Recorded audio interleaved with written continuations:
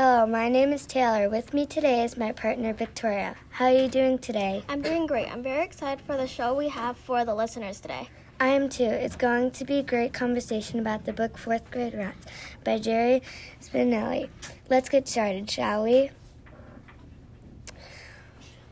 As you read, was there anything that made you wonder? Yeah, there was.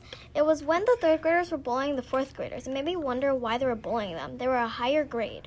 Were there any parts of the book that were boring you? Tell us what Suds did to bore you. Suds bored me by when Suds was hanging off of the roof and the sisters tickled him. Why did she do that? What was the theme? Tell us how you got that. Actually, Victoria, that's probably a spoiler. So guys, stop here if you haven't finished the story.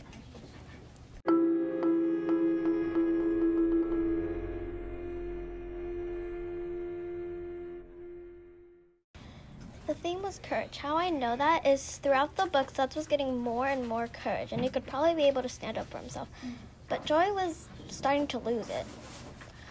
What was the main problem? Tell us the solution. The main problem was Joey was telling Suds to be more man, but then the solution was no one was bullying anyone at the end of the book. What lesson was taught in this book? The lesson of courage was taught to stand up for yourself and to be strong. What was your overall rating to give to this book, and who would you recommend it to? The overall rating I would give this book is a 2. I would recommend this to Victoria because she also read the book, so she has experience. What can you reflect to the book then to your life?